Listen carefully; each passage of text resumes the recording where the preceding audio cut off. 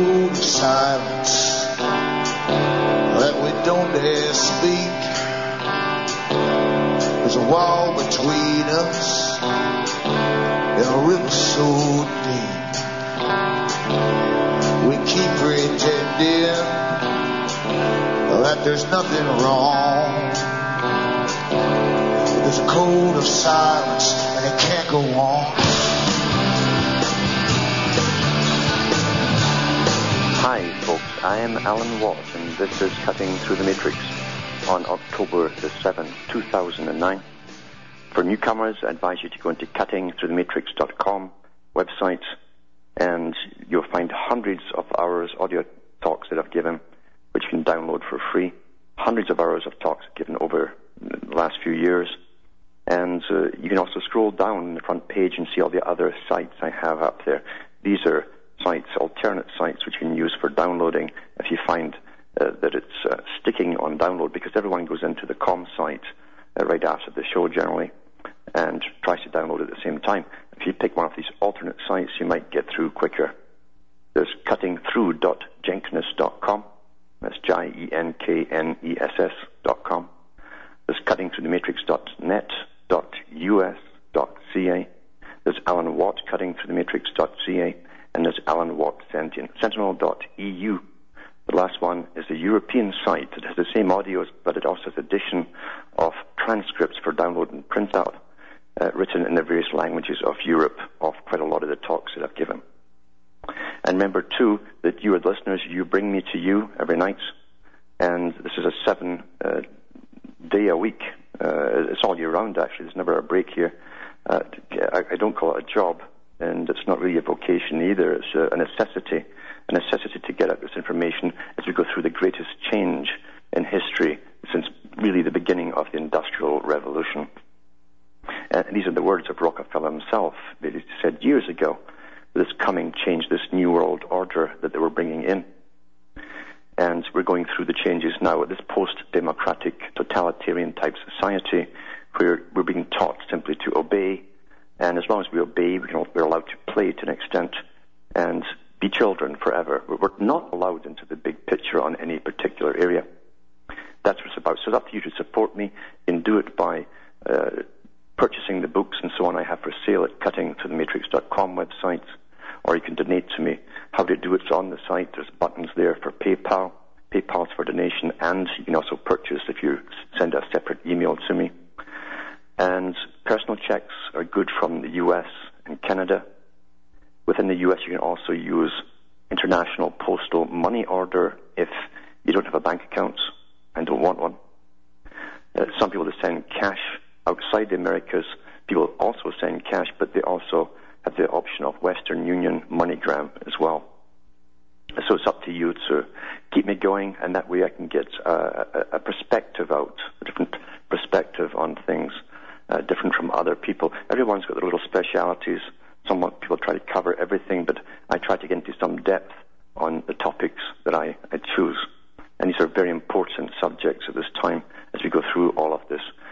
Those who get the discs burned by people with computers and passed to them because they don't have computers, they play it on their CD players, you can write to Alan Watt, Site 41, Box 4, Estaire, which is Estaire, Ontario, Canada. The postal code is P as in Peter, the number 3, E as in Elizabeth, the number 4, N as in Nora, and the number 1, P3E4N1. And we are going through this rushing phase. It's intentional since 2001, kicking off the century of change, that we bring in this whole new pre-planned, incredibly planned new world order, a world that was envisaged by people well over 100 years ago, and definitely worked on steadily from the beginning of the 20th century onwards. A society run by experts, and it's really based on a super Soviet model, and the Soviet experiment really was the basis for it all. Back with more after this break.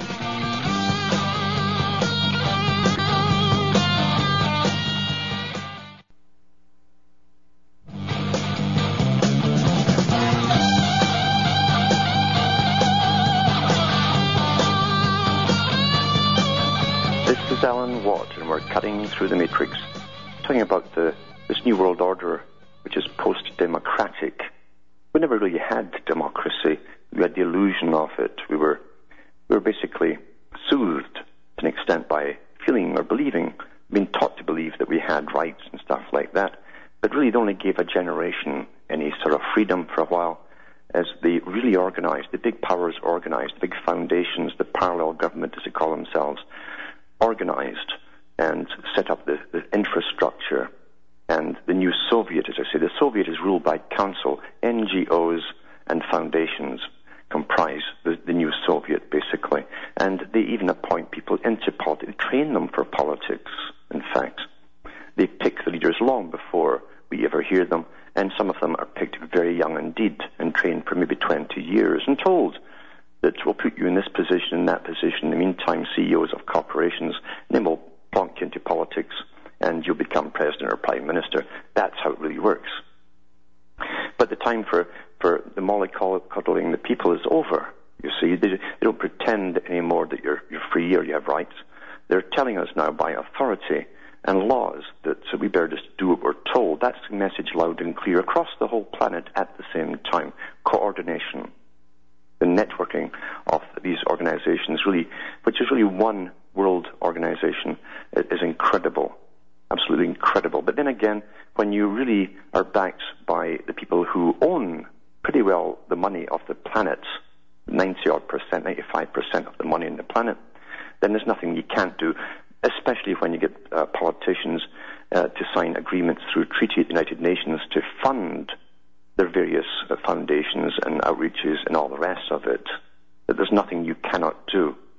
There's no future you cannot plan as long as you're in charge of the money. It really truly is that simple. Truly is. You know, for many, many years they've been ramming through omnibus bills. Omnibus bills which should make the average person wonder, what's a politician for? If you still believe in it at all, that is. And I've always said that politicians really are put in for the party, you see. They're like trained seals that sit on the stools at a circus and clap their fins together when the big cheese, their boss, stands up to speak. That's their job. They're a cheering crowd for the party. They don't represent the people. And since they're politicians, they have a particular personality in the first place, because only a type of psychopath goes into those positions. They know that they'll be well rewarded if they play the game, well rewarded when they leave.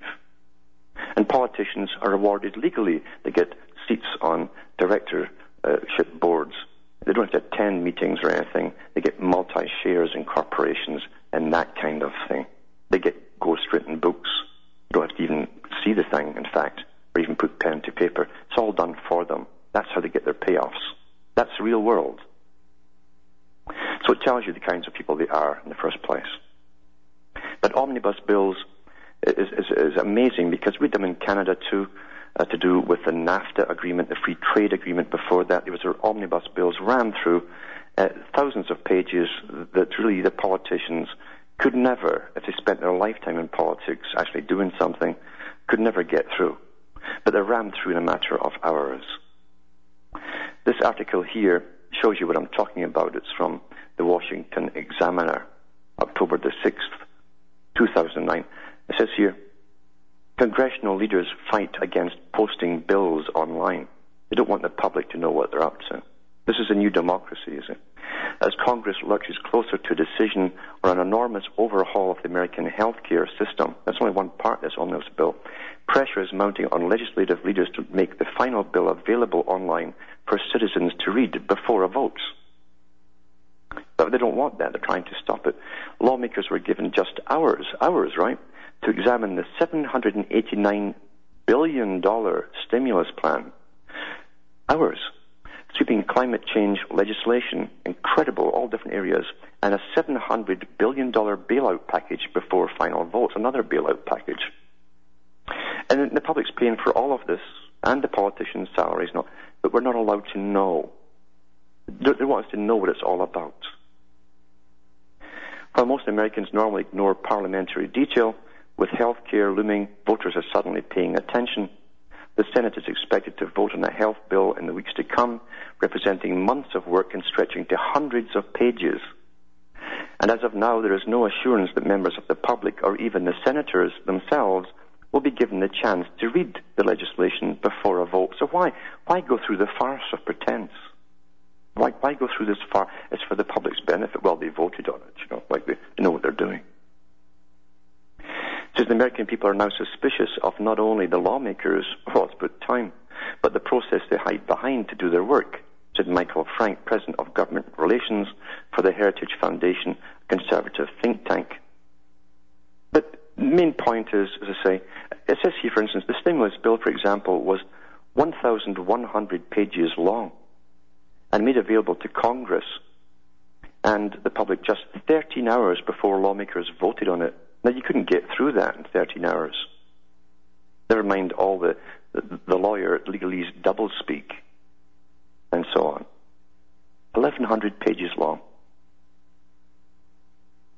It says the bill has failed to provide the promised help to meet the job market, and there was outrage when it was discovered that legislation included an amendment allowing American International Group, which is a bailout recipient, to give out millions in employee bonuses. Well, it's business as usual for those at the top, even though it is a new world order, isn't it? But that's what happens. And Canada did the same thing. Alan Rock, when he was in head of the Justice Department for Canada, himself single-handedly ran through an omnibus bill, anti-terrorism basically, in the 90s, before 2001 even came. See, they already knew that the world they were bringing in, and some of them got ahead of the game. They tried to do the same thing in the U.S., and then they got the Oklahoma building blown up after Congress voted no. They rammed it through a weekend later after the building blew up. They make things happen to get their way. That's what they really do. Because, believe you me, the power in this New World Order is not negotiable. They will not negotiate with you. That's plain as can be in all their writings. It's a mandate. No negotiation. And they've planned for all possible outrages from the public. They've published their findings by their own think tanks for the military. 30 years of rioting. They've known this, they've been preparing it for 30, 40 years. This very stage in history. And they ran through omnibus bills. Well, why not just put in a bunch of monkeys for the vote? Because they can read as much as these guys can in a few hours, which is pretty well zilch. See, that's not democracy. It's not even going by the Constitution, the U.S. Constitution, or it's supposed to be a republic in the first place. But that was all bypassed, and they went around that. They said that in their own magazine, the Council on Foreign Relations said it in their own magazine, Foreign Affairs. They'd have to do an end run around the Constitution. In other words, ignore it and just go around it. That's what they did a long time ago. Shades of things to come, believe you me.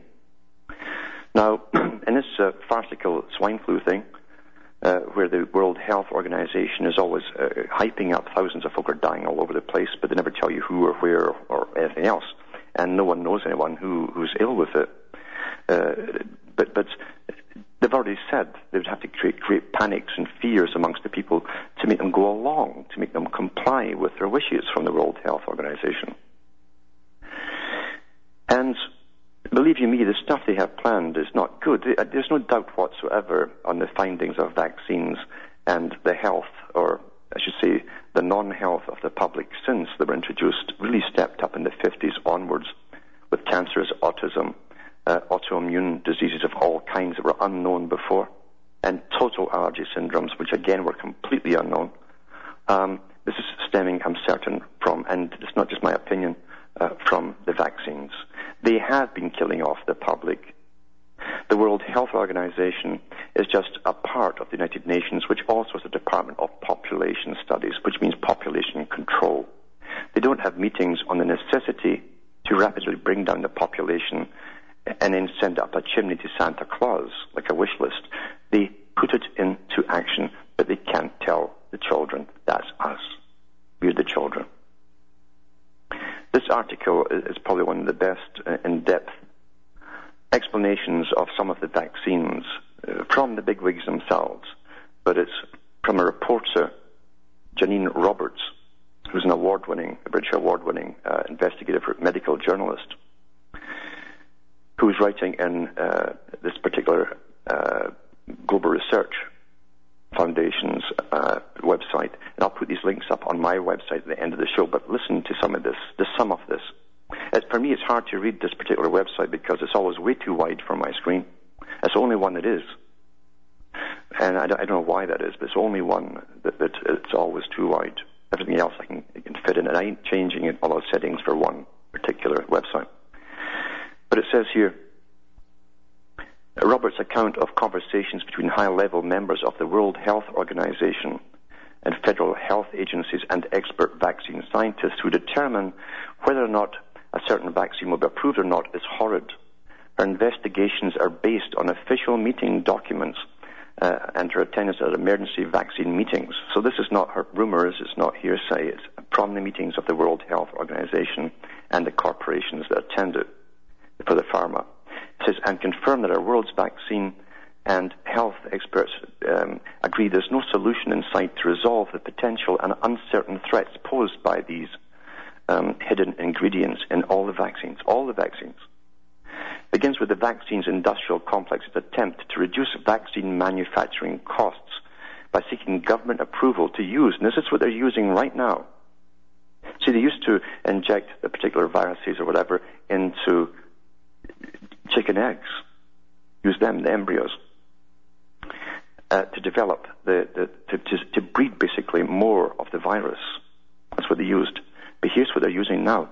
They're changing, and they've got governments to approve it, although they've been doing it all along without telling us in certain vaccines, cancerous cell lines to make it cheaper to develop for the cost of vaccines. Cancerous cell lines in development of vaccines. The vaccine industry, the rationale is that cancerous cells are immortal. They last longer, you see. They last longer. They have more survival capabilities than ordinary human cells or animal cells to grow the viruses on. So they're using cancer cells. Current vaccine methodology relies on animal cells, and it says here certain fertilized hen embryos and monkey kidneys that died quickly in culture.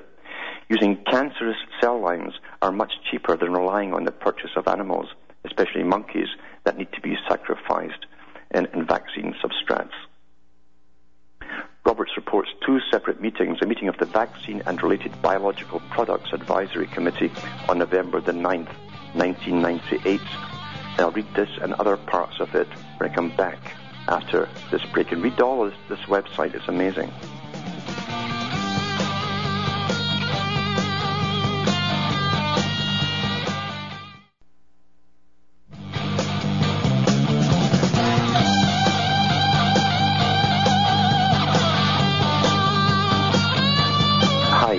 This is Alan Watts, and we're cutting through the matrix.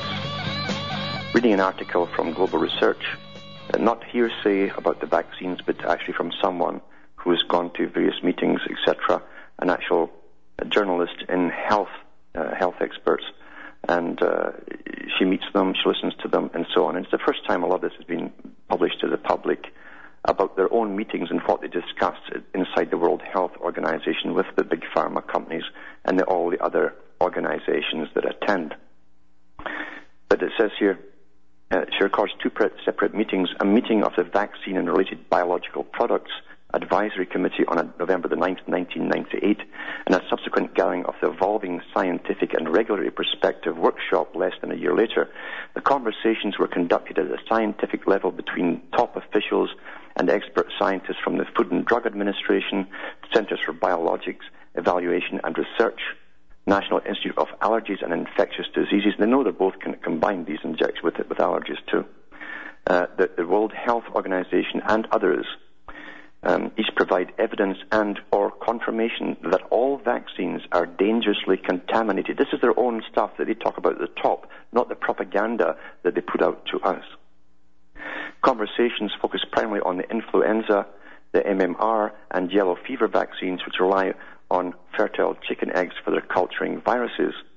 Fertilized chicken eggs, while ideally suited for culturing certain viruses for vaccines such as influenza and measles, mumps, and rubella vaccines are also living incubators for large numbers of known and unknown viruses in the animal kingdom.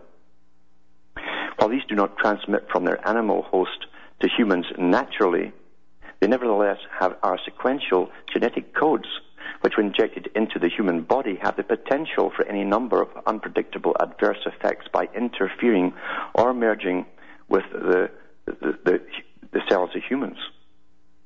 Vaccine research is at best a primitive science because it's injecting into the bloodstream foreign substances, chemical and genetic, that would otherwise not enter the body naturally. When they include into the equation the enormous amounts of known and unknown genetic material and foreign proteins that vaccines introduce in the body, and then consider the rapid increase in epidemics raging across the American population, especially the world, adult diabetes in children, large numbers of various inflammatory and immune deficiency diseases, asthma and new allergies, they're all skyrocketing. Severe gastrointestinal orders, such as leaky gut syndrome and Crohn's disease, chronic fatigue syndrome, and many different neurological disorders, such as autism, ADHD, Parkinson's, Alzheimer's, etc. We must step back and reconsider their causes. We should avoid the kind of faith the vaccine industrial complex has in its determinist, reductionist perspective and genetic materialism to find these answers without taking into account the bombardment of toxic chemicals such as the vaccine adjuvants and preservatives, extraneous genetic material, and pathogenic organisms, foreign genetic fragments that we assault our bodies from shortly after birth into old age. For some time it was known that the enzyme reverse transcriptase, RT, was present in final vaccine solutions. RT has been used to this day as an indicator that there is a presence of a retrovirus. During the meeting's proceedings, the World Health Organization decided to withhold public announcement of such genetic contamination, in this case concerning the MMR vaccine, and made the decision to not remove it from the market in the meantime, and continue safety studies at various laboratories. Roberts reports that Dr. Arifa Khan from the Food and Drug Administration confirmed this. The RT activity in the vaccine was associated with retrovirus particles from two separate viral strains, avian leukosis virus and equine arteriitis virus, EAV. The former was especially disturbing because ALV is a leukemia cancer. It is a leukemia cancer. This is the one that the World Health Organization decided to withhold from the public announcement of, right? It is a leukemia cancer. Dr. Khan stated there was a theoretical possibility that the virus ALV could infect the human cell. In summary, this means that ALV genetic codes can integrate with human DNA, hence causing some kind of cancer. They know this perfectly well at the top. I've heard other ones talk about it too. The FDA's reassurance that the ALV-RT activity was safe is based on laboratory observations that there was no viral human DNA merger activity for only 48 hours. That's all they studied it for after an injection. This kind of assurance is almost nonsense and flies in the face of scientific reasoning, since cancers can take years to develop. So that's all it hasn't altered the human cell for 48 hours. That's good enough. Right? They know what they're doing. So as a side note, reverse transcriptase activity is one of the stalwarts of the HIV/AIDS hypothesis. It says, a series of questions regarding the safety and efficacy of the influenza vaccine published by Canada Vaccine Risk Awareness Network reports that some studies and even some vaccine package inserts indicate that vaccinations increase HIV viral replication. This means all vaccines stimulate a strong suppressive effect on the immune system. Under stress conditions, viruses turn hyperactive and increase their ability to replicate. They know this at the top. This is from them at the top. Back with more after these messages.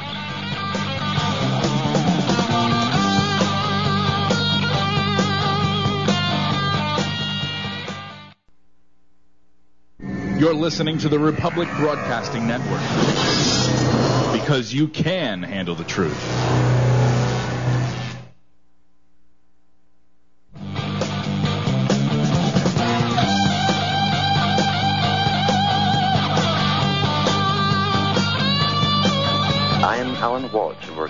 through the matrix, talking about what they discussed at the top of the World Health Organization, the Food and Drug Administration, and all the other experts from their own meetings, that it's now leaking out what they discuss themselves, stuff that they haven't published to the public, because it goes against all the propaganda as they try to push all these drugs down us for different reasons. Some people will always think, well, they know what they're doing, it's just for greed. No, it's not just greed. If you kill off all your potential customers, it makes no sense at all. You understand that there's a purpose for these big pharmas because they're owned by the big bankers who control the world. There's a purpose here. They know what they're doing. This article goes on to say, the other risks stated by the Food and Drug Administration official was this is their own meetings up at the World Health Organization, was the possibility of the ALV sequence merging with the measles virus, hence creating a completely new mutant and dangerous virus. This could also apply equally to the H1N1 swine flu and any other flu vaccines. As an aside, the world-renowned British geneticist Dr. May Wong Ho from the Institute of Science and Society wrote that vaccines themselves can be dangerous, especially live attenuated viral vaccines or the new recombinant nucleic acid vaccines. They have the potential to generate virulent viruses by recombination, and the recombinant nucleic acids could cause autoimmune diseases. Well, they already have been doing that all along. Arthritis is an autoimmune disease. Lots. You get juvenile arthritis now. It's unknown before. During the meeting, Dr. Andrew Lewis, then head of the DNA Virus Laboratory and Division of Viral Products, confirmed that all the egg-based vaccines are contaminated. These fertilized chicken eggs are susceptible to a wide variety of viruses.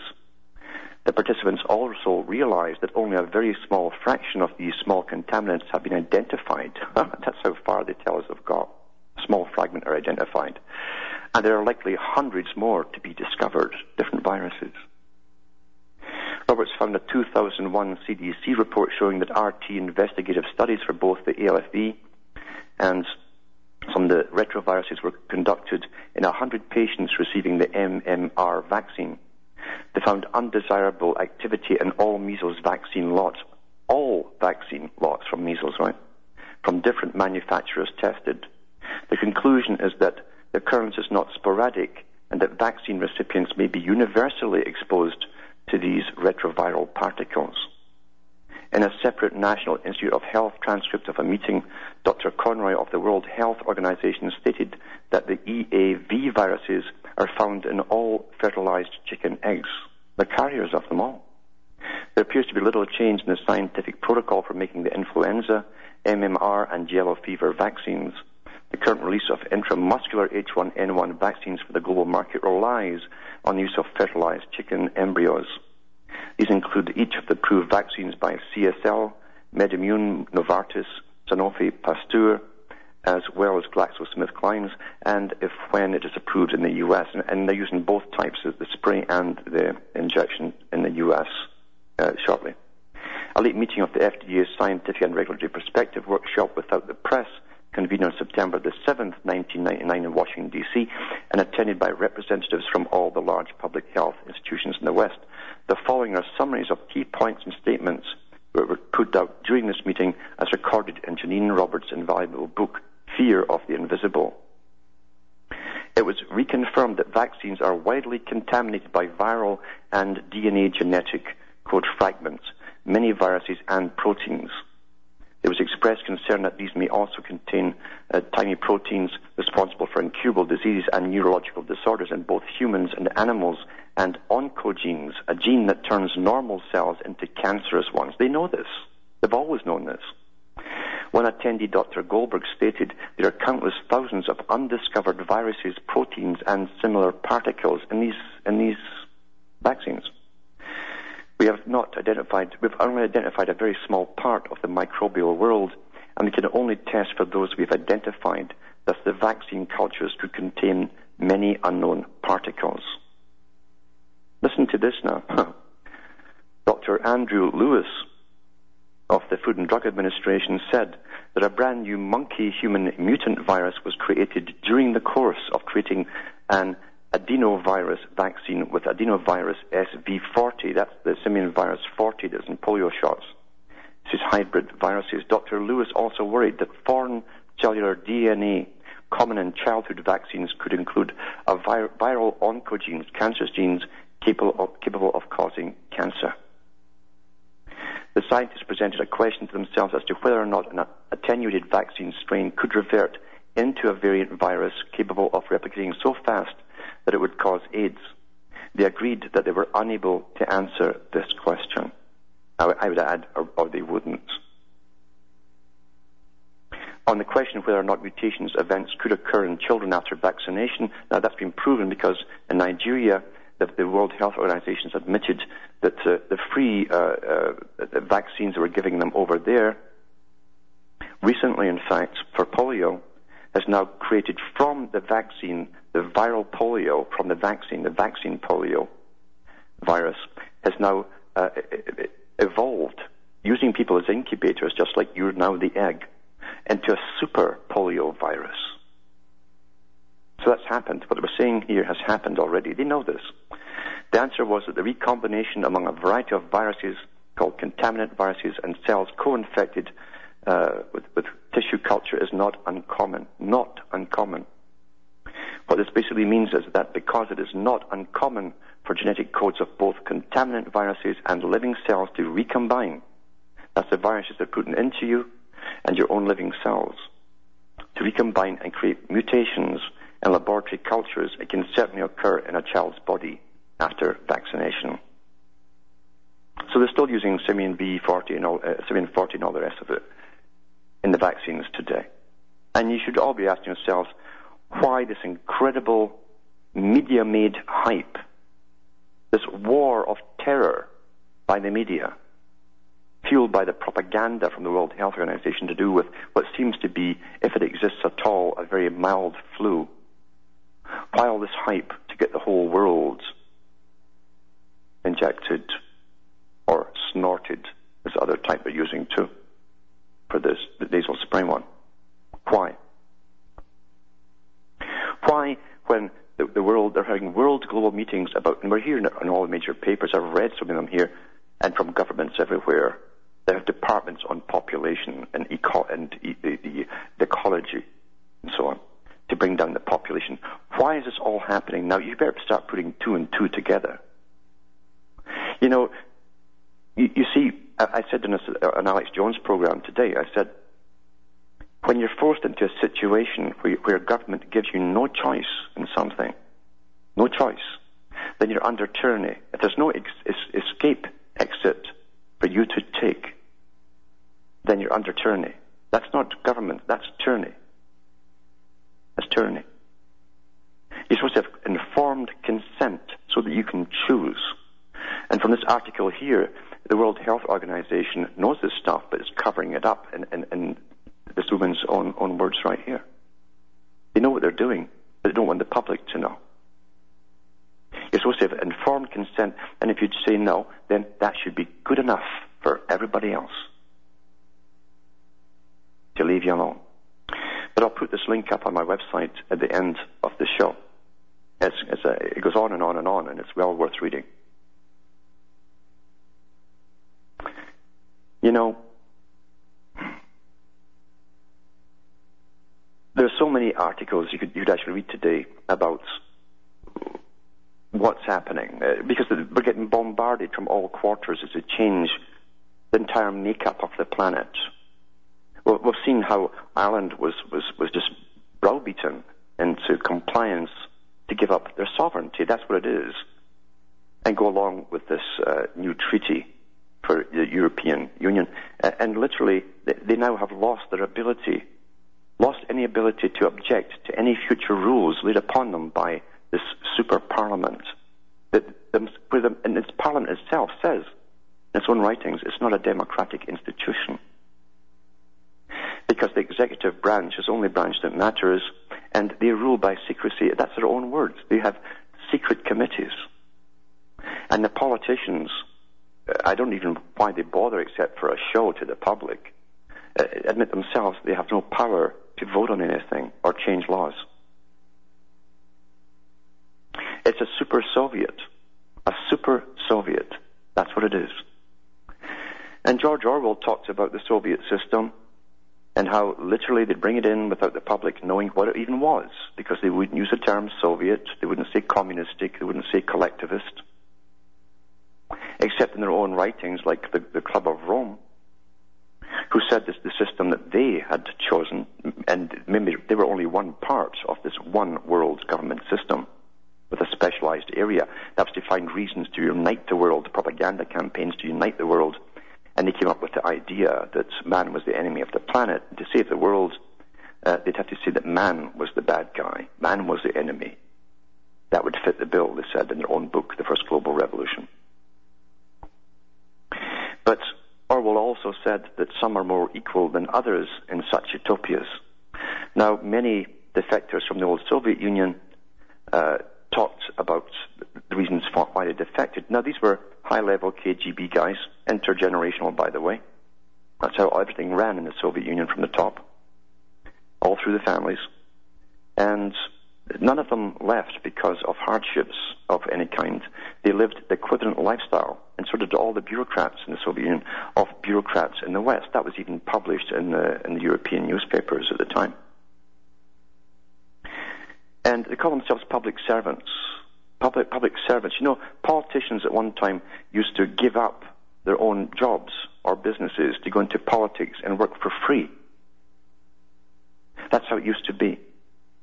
And of course, it wasn't the best system because they would take the graft, you know, the bribes from the lobbyists and so on. They do that, sure.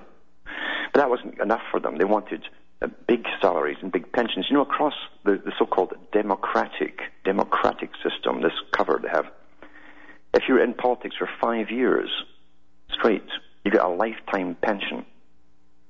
Isn't that a job for the boys, eh? A lifetime's pension, and you get, that pension is index related to the cost of living to the rest of your life. So basically you're getting the same money per month as a politician is currently serving, even if you retired 20 years ago. It's not a bad deal, eh? But they also get all these payoffs, as I say, by directorships and all this kind of stuff, ghostwritten books and all that. You don't make that kind of money while you're getting a salary as a politician. So here's an article on Tony Blair, Wednesday the 7th of October 2009. Listen to this. This is from the Telegraph. Tony and Cherie Blair buy another house. I just mentioned yesterday one of the houses he'd bought, one of the new houses. Tony Blair and his wife Cherie have bought a townhouse in central London, bringing their property portfolio to 5 homes worth a total of £11 million, according to reports. So this is and actually they're buying another one after this. They've bought 5 already. I mean, these pensions must be awfully good, wouldn't you think, as a public servant? Well, it certainly didn't come from his pension in politics from the public. But nobody will look into that, though. Oh, no. Because he's scheduled to be the leader for this new EU, the super parliament. Says the former Prime Minister and his wife purchased a 4-bedroom, 3-bathroom mews house for £1.13 million. That's a bit double in dollars. Last month, thought to be for the use of the second son, Nicky, 23. That's not bad, getting a £1.13 million house for your son. Eh? You start off his life as 23.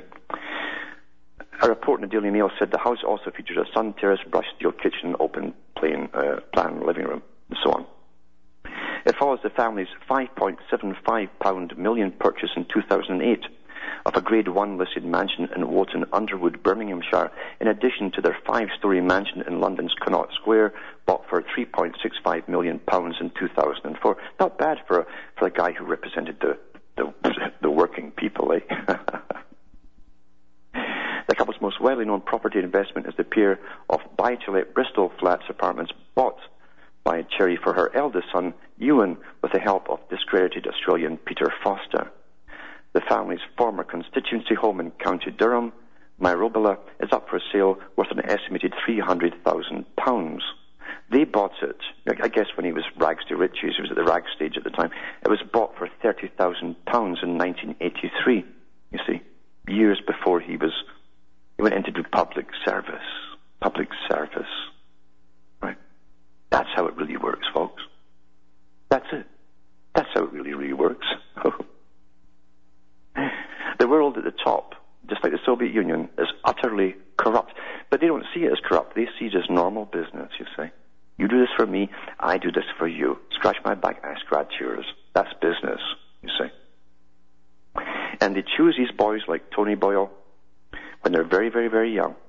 Some of them, as I said before, are given over for the start of their training like Armand Hammer was at the age of 5 and trained for what they're going to be 20, 30 years down the road. No kidding. Yeah. Isaiah Berlin was his mentor at Oxford. He was one of the characters, like lots of them came into Britain after World War II, or before some of them, and the US. And they were Trotskyites. MI5, MI6 recruited them by the dozens. The OSS recruited them initially. And they never gave up this. See, the Trotskyite vision is the same vision that we're going through right now, as opposed to the Stalinist vision. That's why Trotsky was hunted down and assassinated. But all the rest of them came over, and they all got top positions in training the future leaders for the world.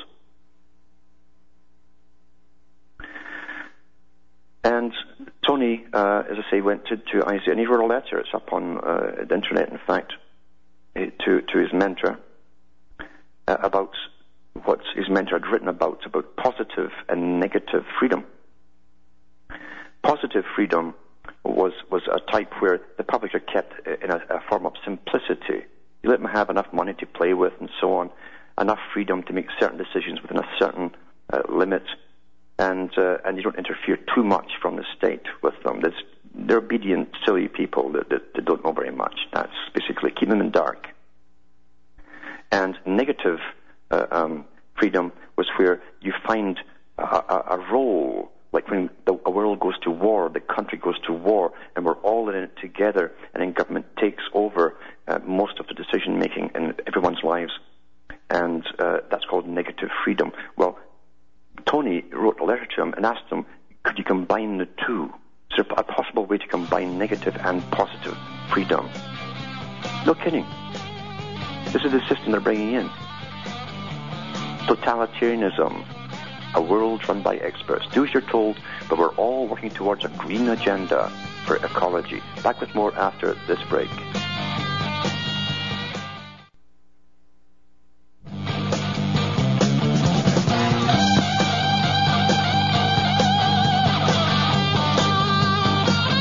I'm Alan Watts, and we're cutting through the matrix. It's time for just a caller here. I'll try Daniel from California. Has been hanging on you there, Daniel. Yeah, I'm here. Can you hear me? Yes. Well, my research I've come across. Hello? Yes, I'm here. Can you hear me? Yes, go ahead. Okay, I'm sorry. My cell phone's kind of stuck. Well, do you think that science is catching up with religion, or is religion catching up with science? In terms of math, especially, you see that there's 11 dimensions. Right, but get this, all the 11 dimensions belong in one higher dimension. So they're all, the 11 exist, but they're a part of one. Well, all you have to go on is what's happening here. And that's the only thing you can wake up and prove every morning when you open your eyes. Yeah, exactly. Well, and what you've got is a well-defined scheme, well-published scheme. We don't have to go off in dimensions to find the truth of it. But there's no doubts. There's no doubt there are people on the planet that are very evil intentions, and you don't have to mix dimensions and go off into those worlds to try, and you're just simply ridiculing the evidence that you can concretely get a hold of, and you'll put listeners off you if you try to bring in some. This stuff is put out en masse by the people at the top themselves to make us all sound ridiculous. Stick to the facts. Stick to the published articles, because it's up to us here, right here, on what we do about it. And no one else, no spooks, no ghosts, no phantoms are going to do it all for us or anything for us. It's up to us to do it. And all you've got in history, or religion for that matter, is nothing happens except through man. We make the decisions. Nothing else does it for us. There's no doubt about it that religion, even the Orthodox religions, especially, as I say, Christianity, was knocked off after centuries of attack because it was the only obstacle, even though it was a tyrant at times as well, but it was the only obstacle because it gave the general public, right down to the ordinary peasant, the rights of life. The right of life as a sacred being or someone that had something sacred within them. When you eradicate that, like Huxley said himself, Julian Huxley, you can then go ahead and train the public that you're nothing more than an animal. Once you accept that, then they can do whatever they want with you. So that's been knocked off his feet. The New Age movement, to be honest with you, was created by them as well. All this dimension stuff was all put out by the guys at the top. They've been hiring novelists since the 1920s. Even Huxley himself, the brother Aldous Huxley, was hired to write facts and put it into novel form so that people would actually get prepared for what was to come, including genetic engineering in the 1930s.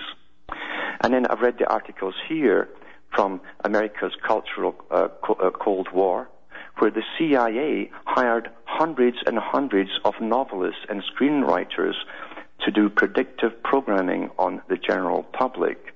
And they do it through science fiction and the introduction of the New Age movement, which was then going to combine with the ecology movement to save the world. That was further backed up by Mikhail Gorbachev, who said, and this is a top KGB guy, the president of the Soviet Union, who's now running this big green card, as he calls it, to save the world. He says, I am an atheist, he said, but we, the elite, are creating a new world religion for the public based on a form of earth worship. Well, guess what? We'll do what we're told by the new priesthood. By the new priesthood. We are the priests. Everybody's a priest themselves. You are what you want to be. But use your common sense. And don't follow people. That's it for tonight, folks. So from Hamish, myself, in Ontario, Canada, it's good night. May your gods or your gods go with you.